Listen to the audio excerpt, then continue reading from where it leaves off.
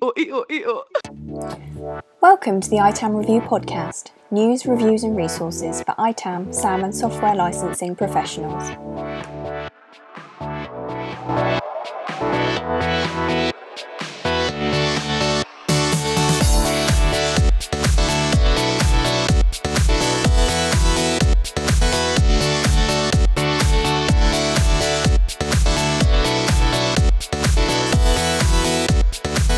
Welcome to the ITAM Review podcast. My name is Martin Thompson from the ITAM Review.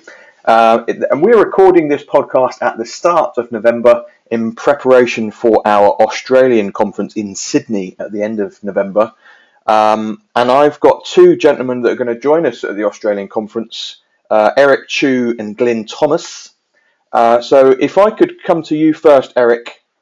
Sure, thank you, Martin. My name is Eric Chiu. I'm a director working for H.W. Fisher, managing its software asset management practice called Fisher IT Asset Consulting.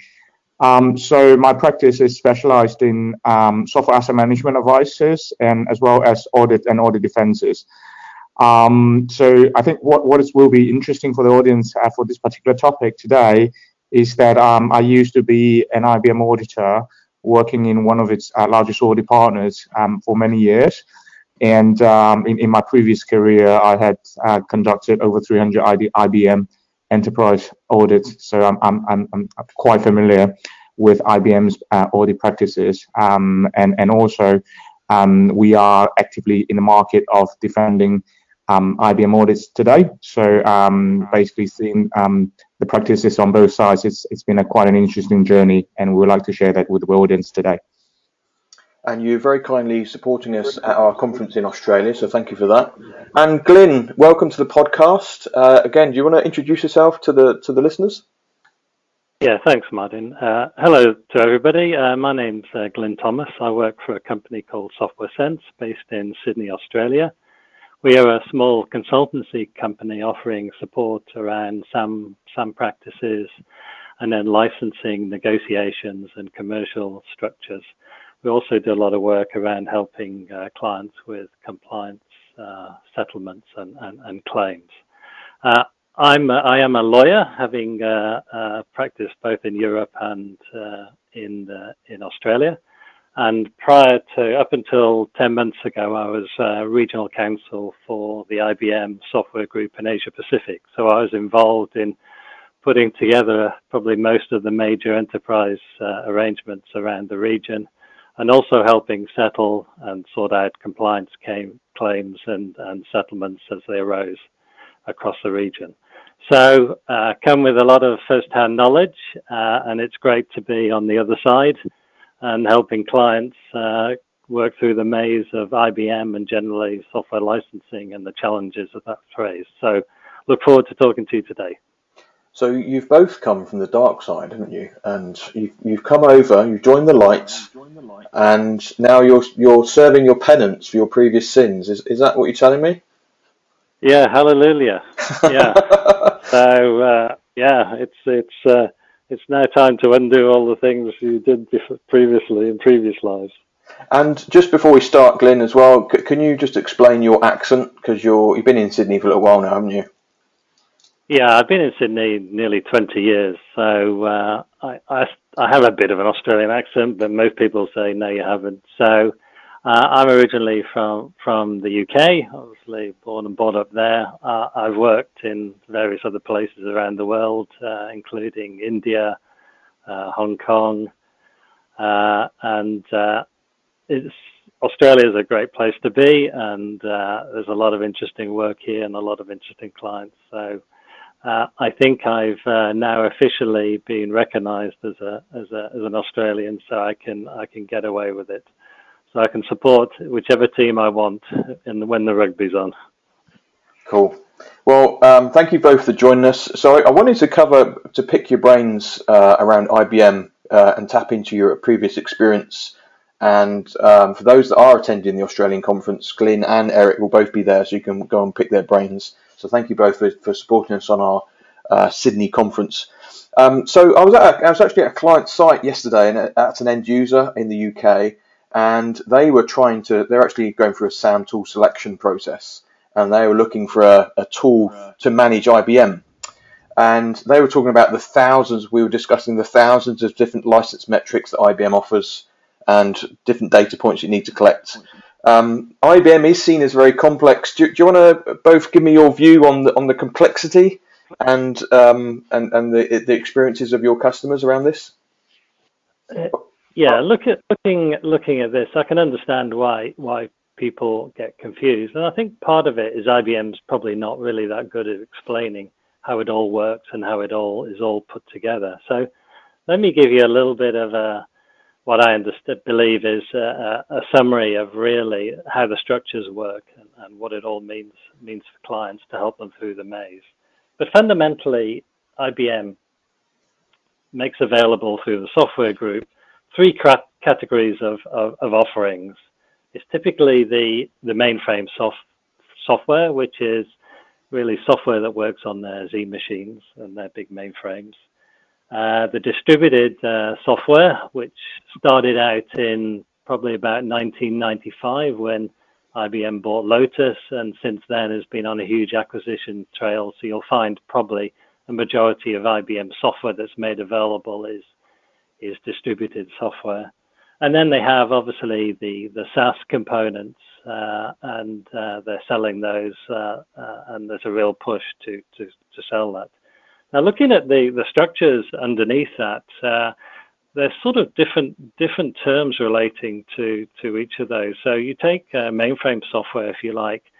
A lot of you will probably know that the MLC or monthly license charge software, which is a software really that drives the machines, that is licensed under its own set of terms, and typically that's come under what used to be known as the IBM customer agreement, but that's now being replaced by the customer relationship agreement. So that has its own set of licensing terms, but really that only covers the MLC software. Mainframe stack also includes what they call some one-time charge software that can only work on the Z machines, and that itself is licensed under what they call the IBM Program License Agreement. So the IBM Program License Agreement is fundamentally the agreement under which all one-time charge software is licensed by IBM. So that's probably the first point you need to know. Anything other than any software, on-premise software that's licensed on a one-time charge basis is licensed under the IPLA. So sitting on top of the IPLA, you've got what they call Passport Advantage. And think of Passport Advantage's agreement as really a sort of frequent flyer program. So it's really there to identify all the commercial terms, the discount structures. It has the terms relating to the support that's provided, and it basically sets a commercial framework, the scope of the enterprise, where it can be used. So there's certain terms within Passport Advantage that will override those licensing terms in the IPLA, but that's only a very few, and it's typically around the things, the scope of the enterprise and the transferability capabilities. But the IPLA sits under the Passport Advantage. Now, Passport Advantage is also the contractual mechanism they use to sell the SaaS offerings. So within Passport Advantage, there's sections there that relate to you buying SaaS offerings. And those are then supplemented by what they call service descriptions. So each SaaS offering will have its own service description. So as you can see, it's just a series of layers, and I can understand why people get complicated about this. Now, on top of that, IBM's got thousands and thousands of software products. So trying to license those under one license agreement like the IPLA proved to be difficult. So what they did, they've created what they call license information documents. And those are documents that are specific to each of the products. So every on-premise, one-time charge software product will have its own license information document. and that will set out the special terms that apply to that particular product. It also typically sets out the metrics that will apply to that product. So let's say you are buying some distributed software. Most likely it'll be Passport Advantage product. So you'd have the Passport Advantage agreement as the commercial supply contract. You would have the IPLA as the license terms. And then you have the license information documents, which are supplemental license terms that sits on top of the IPLA. And the reason is they couldn't put everything into one document, because if you tried to cover all the special terms in the IPLA, it'll just be a huge, huge document. So try and think of it in that sort of structure. Now, a lot of you may have heard IBM say, well, we got Passport Advantage and then we got what we call FCT. FCT is what they call flexible contract terms. And typically, this is for a subset of programs that typically are programs that relate to acquisitions that IBM has made. So when IBM buys a company, as it does fairly regularly, what it does, it seeks to sell those and license those products straight away. But it also, behind the scenes, go through a process of what they call blue washing, which is they go through all the software, they take out all the open source stuff and various things that they don't like, and get into a position whereby that product is in a form that complies with IBM's development processes, can be supported under Passport Advantage, and then they turn that product into what they call a Passport Advantage product. So typically, FCT programs are likely to be for old legacy sort of stuff.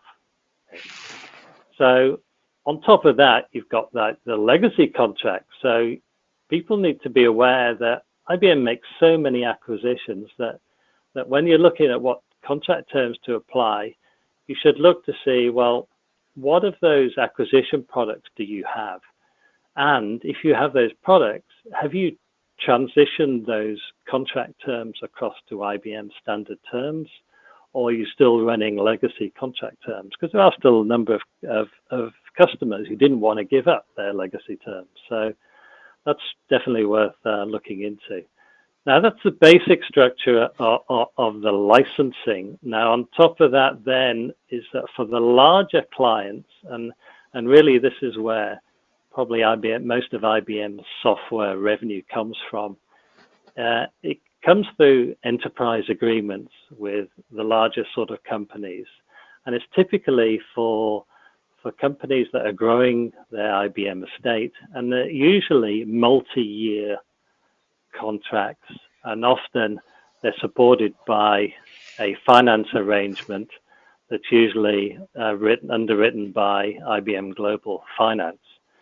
But all an ELA really is a commercial structure that sits on top of those existing IPLA, Passport Advantage documents, etc.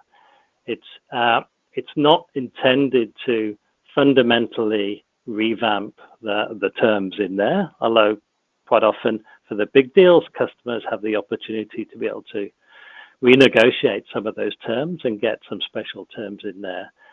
But also because they're big contracts, typically for clients that IBM considers as important clients, then IBM has some special terms that it can make available to those clients. So those are typically things like terms around substitution, cross-brand allotments, catalog, sort of stuff, which is the nice sort of things for customers to give them more flexibility. But it's all based on the commitment that they sort of make. So really not an easy structure, particularly when there's a whole myriad of metrics around that. But it is, if you can get to grips with that, it helps you in your discussions, in your negotiations. And if you're trying to evaluate what agreements do I have, where are they, how does it all fit together, and what terms do I really need to focus on? So can I just pull you up on the what you mentioned about education and IBM informing their customers? Because there's an argument that says that a lot of this work around education is actually held within the audit firms, and that it's not in their interest to advance IBM education and share the knowledge because they make money from looking after that, basically that domain. So for coming from a previous IBM role, do you agree with that? Do you disagree with that? And the other thing that we heard with the campaign for licensing when we'd done research into this a couple of years ago is that it's a classic case of IBM not talking to each other internally and communication internally being quite broken, as it is with Microsoft and SAP and other big vendors as well. So any views on that? Yeah, I think like any big company, and any salesman who's looking to make his sale, he wants to make things as easy as possible. So he's not going to be wanting to, in effect, to put a lot of these contract stuff out there. He wants sort of to try and skim over that and just saying these are standard agreements. Don't worry, they apply to you, but they're okay. Now, so where I think there's a huge gap is where clients buy through business partners, because they are probably the worst at trying to explain how this all comes together. And I think clients buy a little bit blind without really understanding the basis under which they're buying and how that works, and the relationship between the business partner and the and IBM.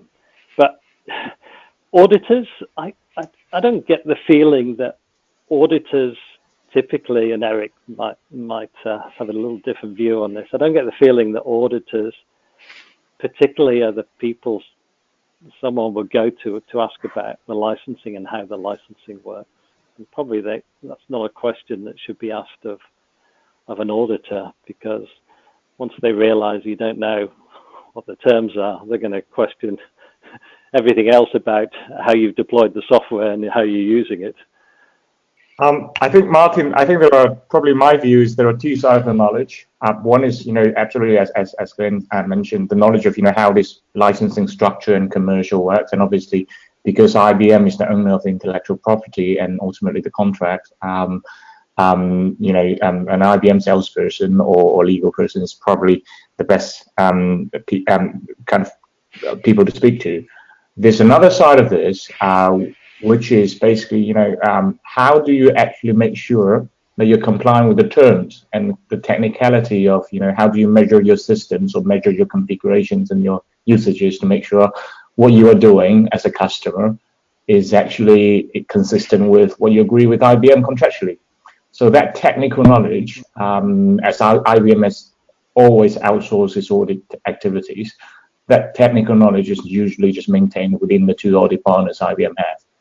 So if we could move on to the topic of subcapacity, because this is quite a common topic when people look at IBM licensing, and it'd be interesting. First of all, could you give me a view of the scope of subcapacity? What in all the IBM software that you could possibly buy, or maybe where the most revenue is, how much does subcapacity actually account for?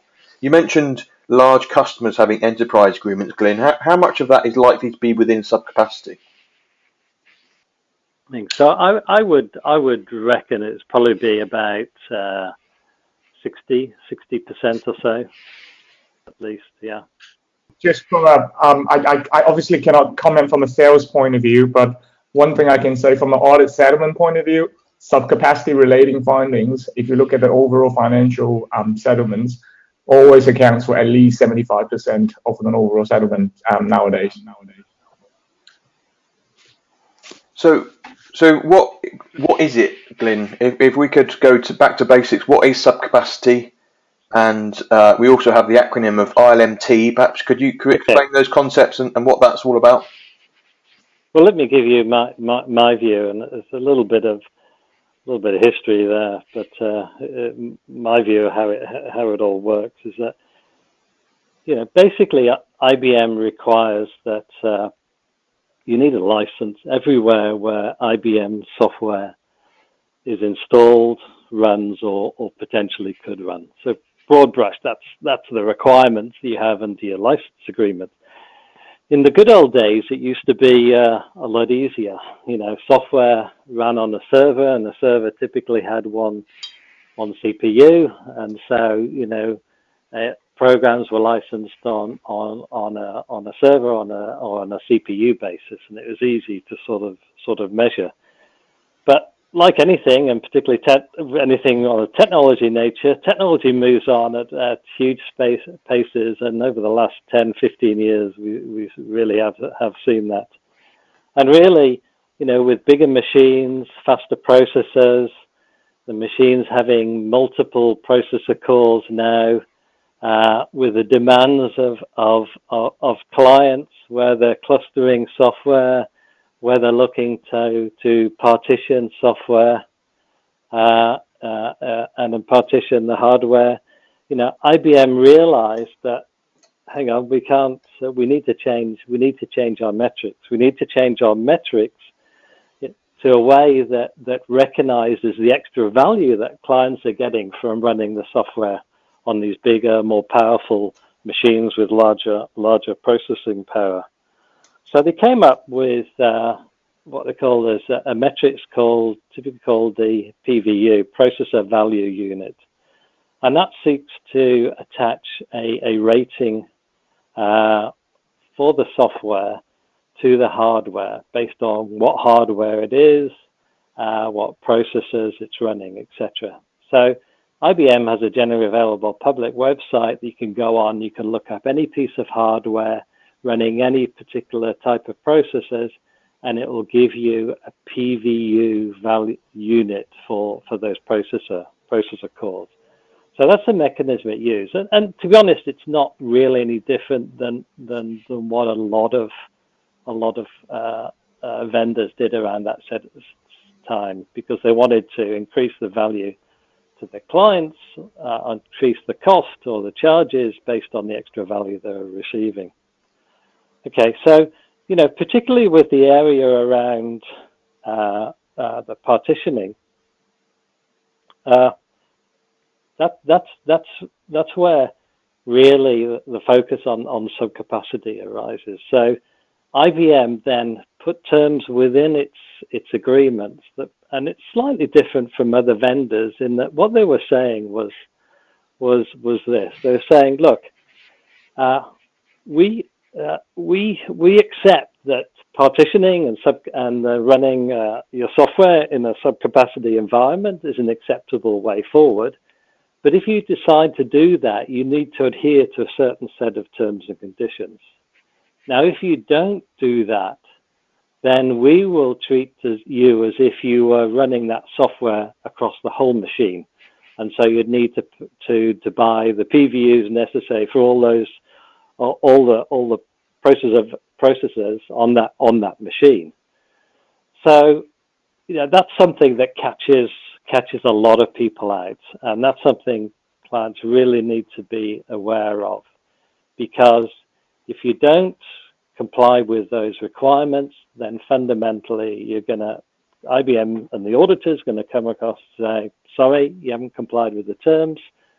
We're going to treat you as full capacity. What the main terms are really, it's a requirement to install ILMT or IBM License Management Tool, or one of the other approved tools, and typically the only ones I'm aware of now are the other IBM product, which is BigFix, or also their Flexera have their FlexNet product, which is suitable for subcapacity reporting, but that needs IBM's special approval. So there's a special process you've got to go through in order to use that and agree that with IBM.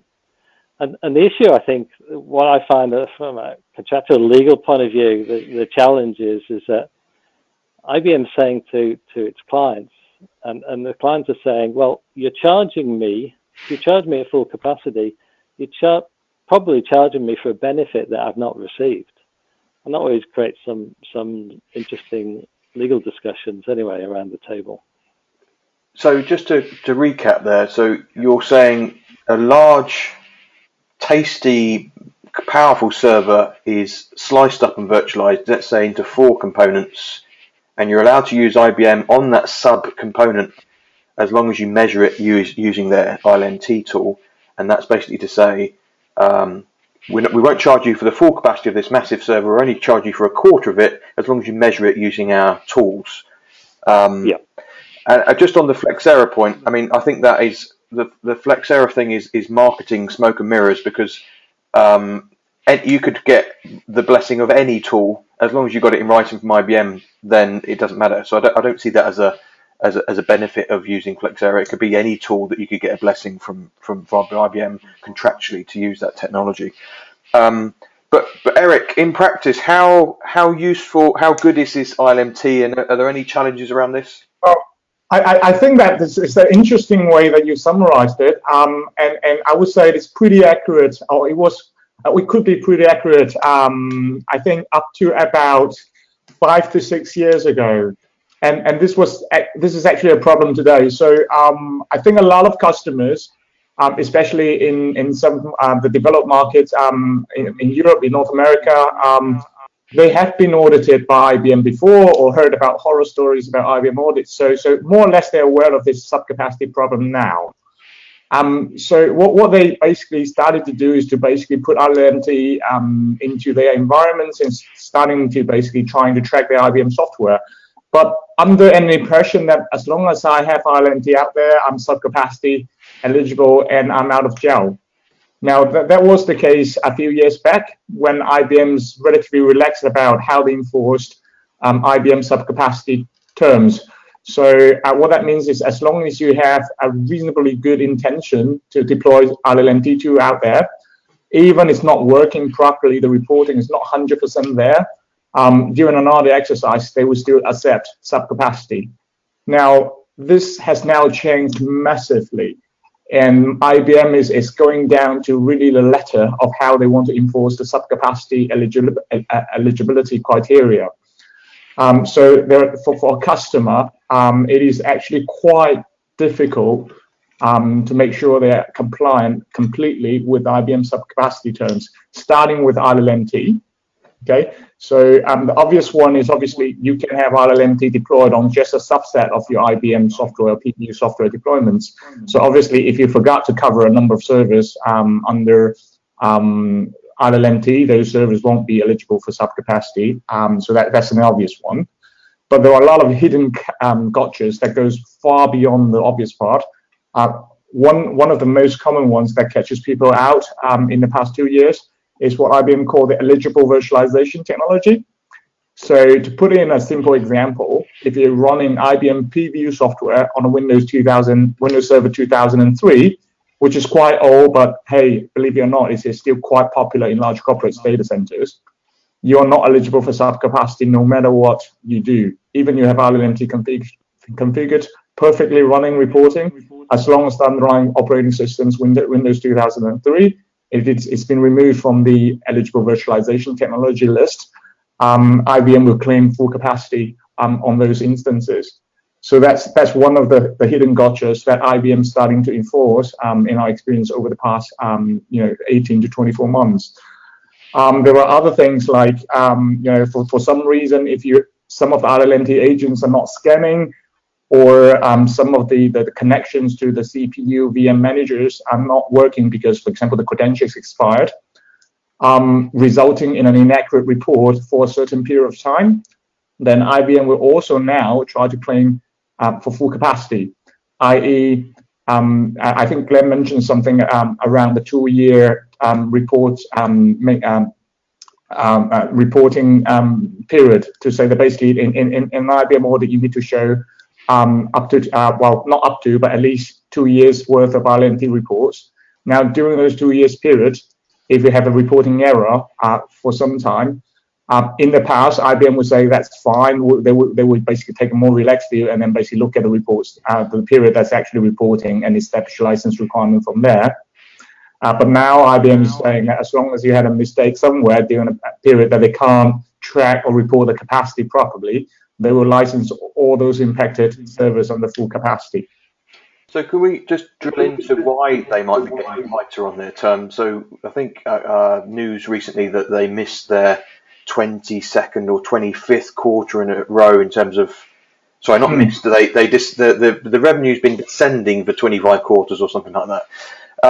So you could argue that they're dying, or they're transforming their business and they're changing their revenue, changing things around. What's your view on that? For maybe if we could come to you first, Glynn. What do you think of IBM? Are they transforming themselves, or are they dying? Well, they are transforming, but clearly and it's evident that the software revenue, the on-premise stuff, is declining. So they're trying to move to cloud, they're trying to move to artificial intelligence with Watson, and they're trying to do a lot of stuff around the Bitcoin. But I think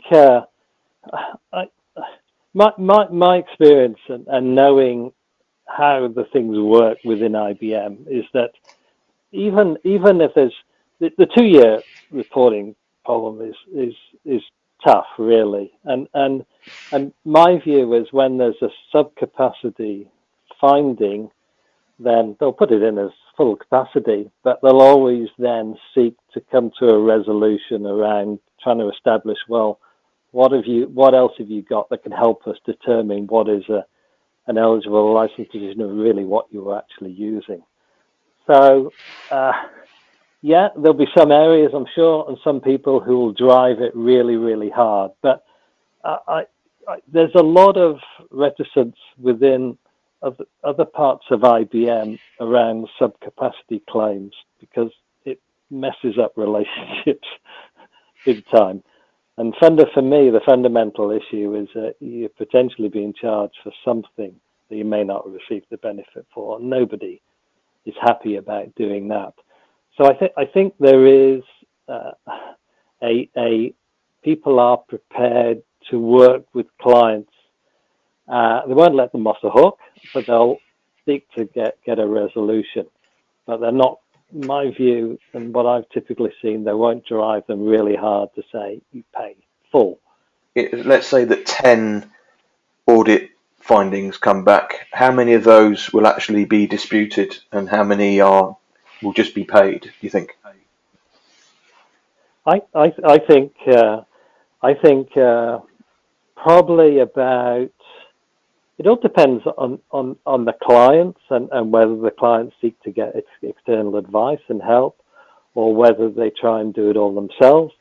It depends on whether people think they can hide it from their senior management, the fact that there's a thing, or whether they can work in it. The classic way is that you settle a compliance by working it into a new commercial deal, and it sort of then gets lost. So, that seems to be the best approach. But also, I think, quite often these audits can be quite combative, and I think clients get put on the back foot and they get pressurized to provide information, to provide reports, and it can get quite aggressive. So it's really important to be able to manage the process and agree up front as to what's going to be measured, how it's going to be measured, and be on the front foot. And that's what's great about a lot of the work that the SAM people do, is that it helps people be prepared that when there are these questions, they can go back and refute them, and they can tell the auditors, or they can have it noted on the audit report that they don't agree with what's there, and this is the reason why they don't do that. And this is the evidence to support their claims, counterclaims. Yeah.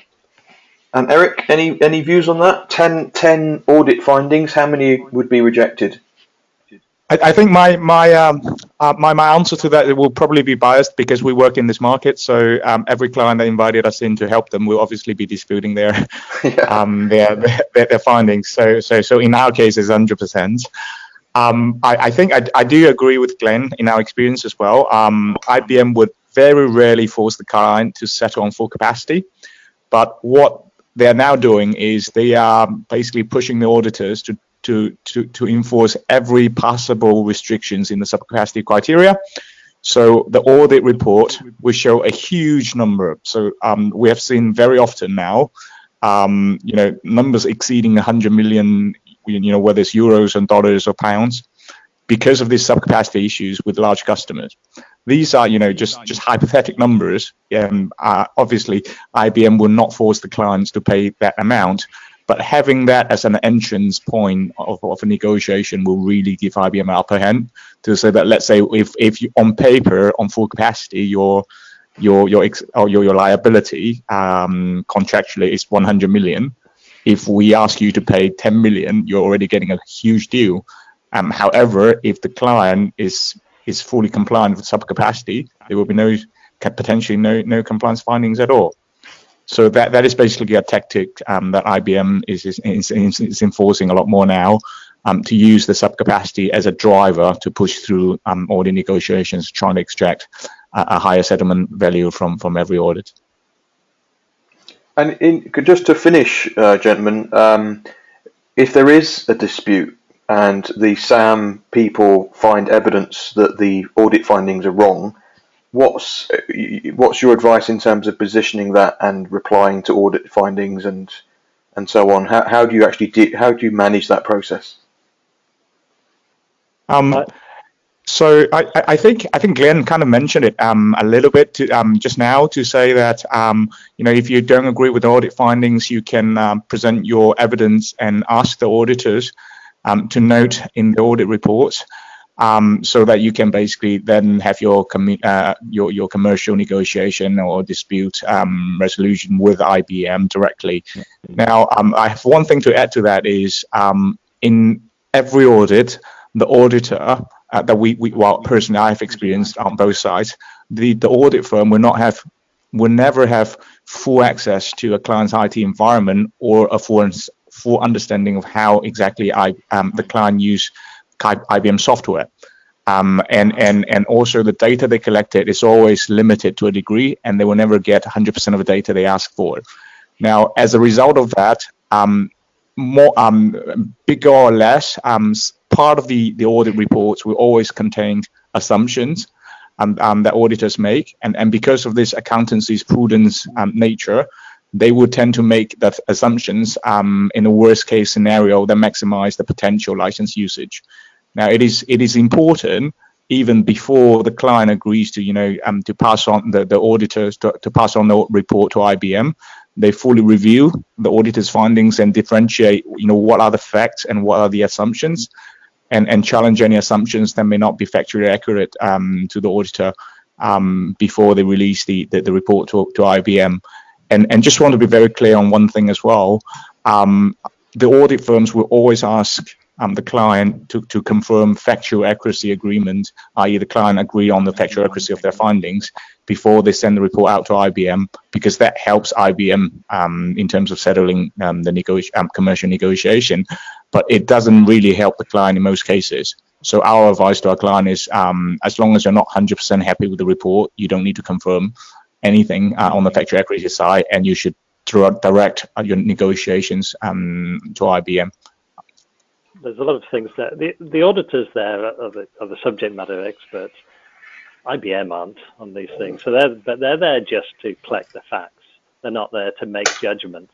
So I think you can be fairly open in saying, if there's something you don't agree with, then you take that as note that on the report, or disagree with it, or whatever.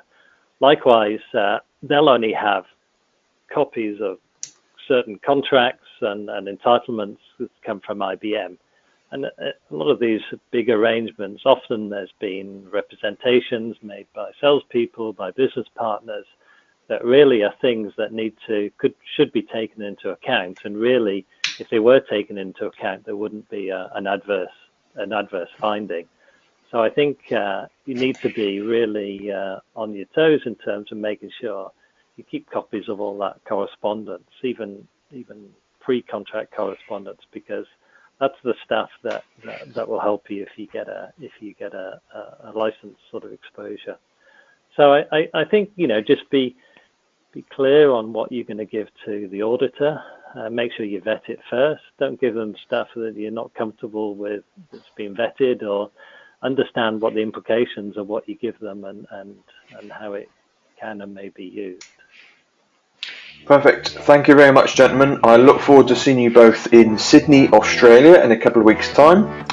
In the meantime, thank you for listening and see you next time.